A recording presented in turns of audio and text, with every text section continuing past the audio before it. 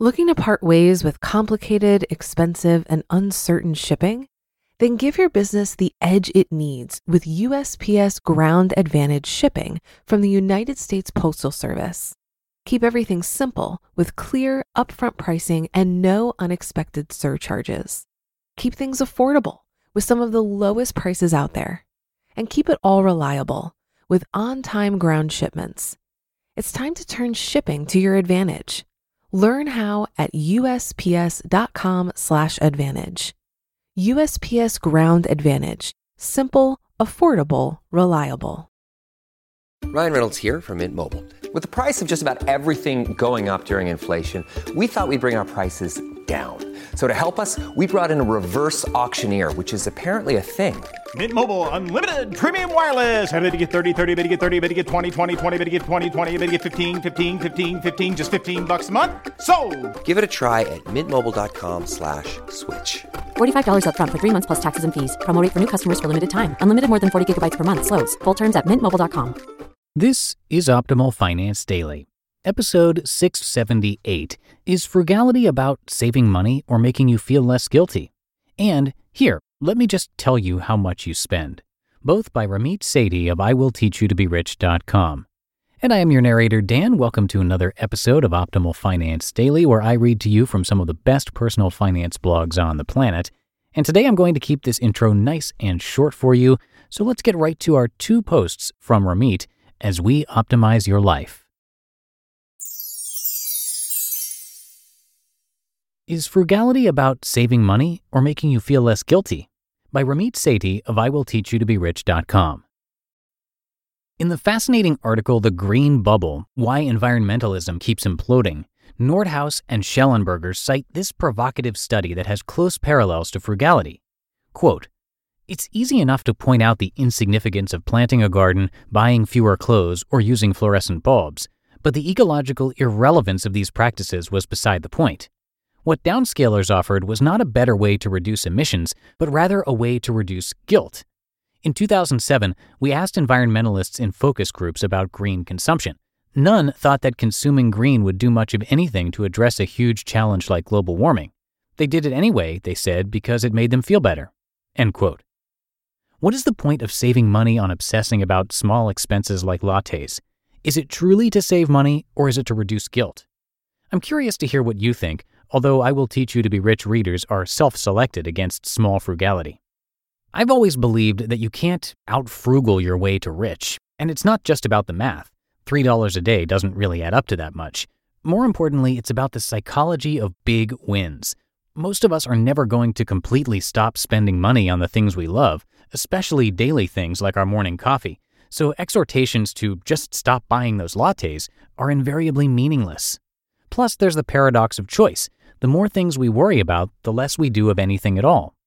And then there's guilt. If there is one thing I hate, it's behavioral change based on guilt.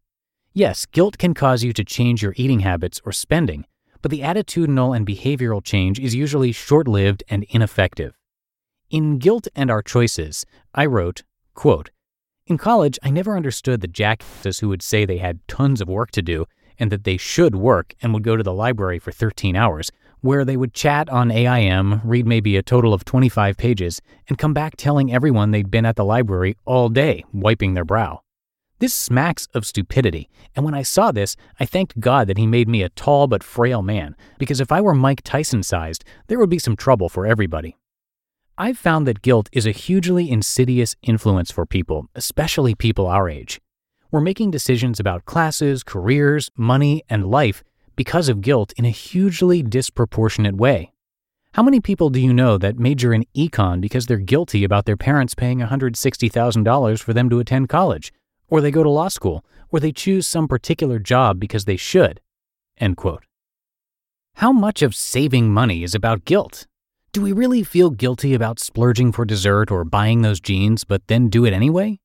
How many friends do we know who say, "Yeah, I really should save more money"? Or do we create a conscious spending plan, decide strategically what we love and what we don't, and spend accordingly?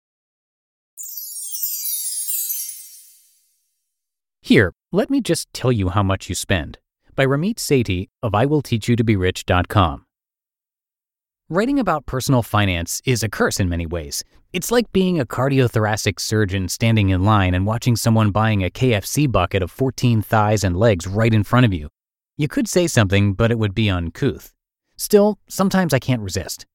First, the situation. I was at a holiday potluck, and man, people brought the best foods. There was the typical pasta, cheesecake, and salad. But then, like a glorious peacock preening in the sun, someone walked in with a gigantic bag of McDonald's chicken nuggets with all the sauces. Shortly afterwards, another person brought in KFC. I was stunned that someone would have the audacity to bring McDonald's to a potluck, and I loved it. Anyway, I met this girl who found out I do personal finance stuff, and she started asking me about her 401k. "But Ramit," she said, "I don't make enough to max out my 401k. She works at Google, which has a very generous plan. Well, I told her she could either make more money, cut costs, or do nothing. She replied that she couldn't really cut her costs. "I'm not like all those other girls who go shopping," she told me. "I really don't spend a lot." This is when I got a gleam in my eye.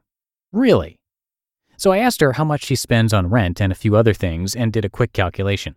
I told her she probably spends about $30,000 a year on expenses, and she looked at me like Gumby had just walked into the room doing backflips and jumping jacks.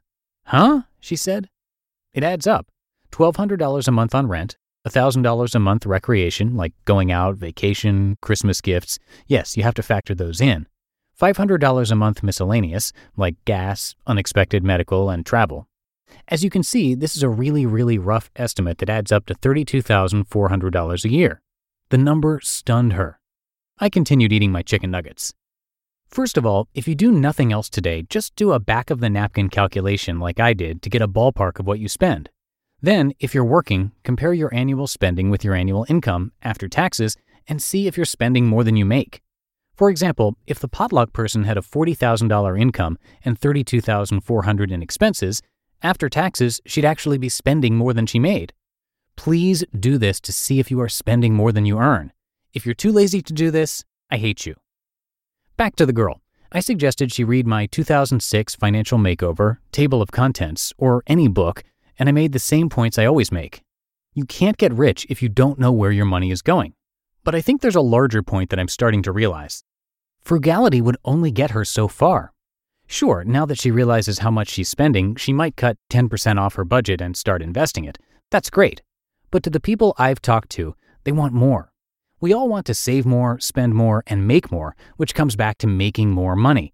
That's why I'm sort of torn between writing about the mechanics of saving, banking, budgeting, and investing, or working with what you have and personal entrepreneurship to make more.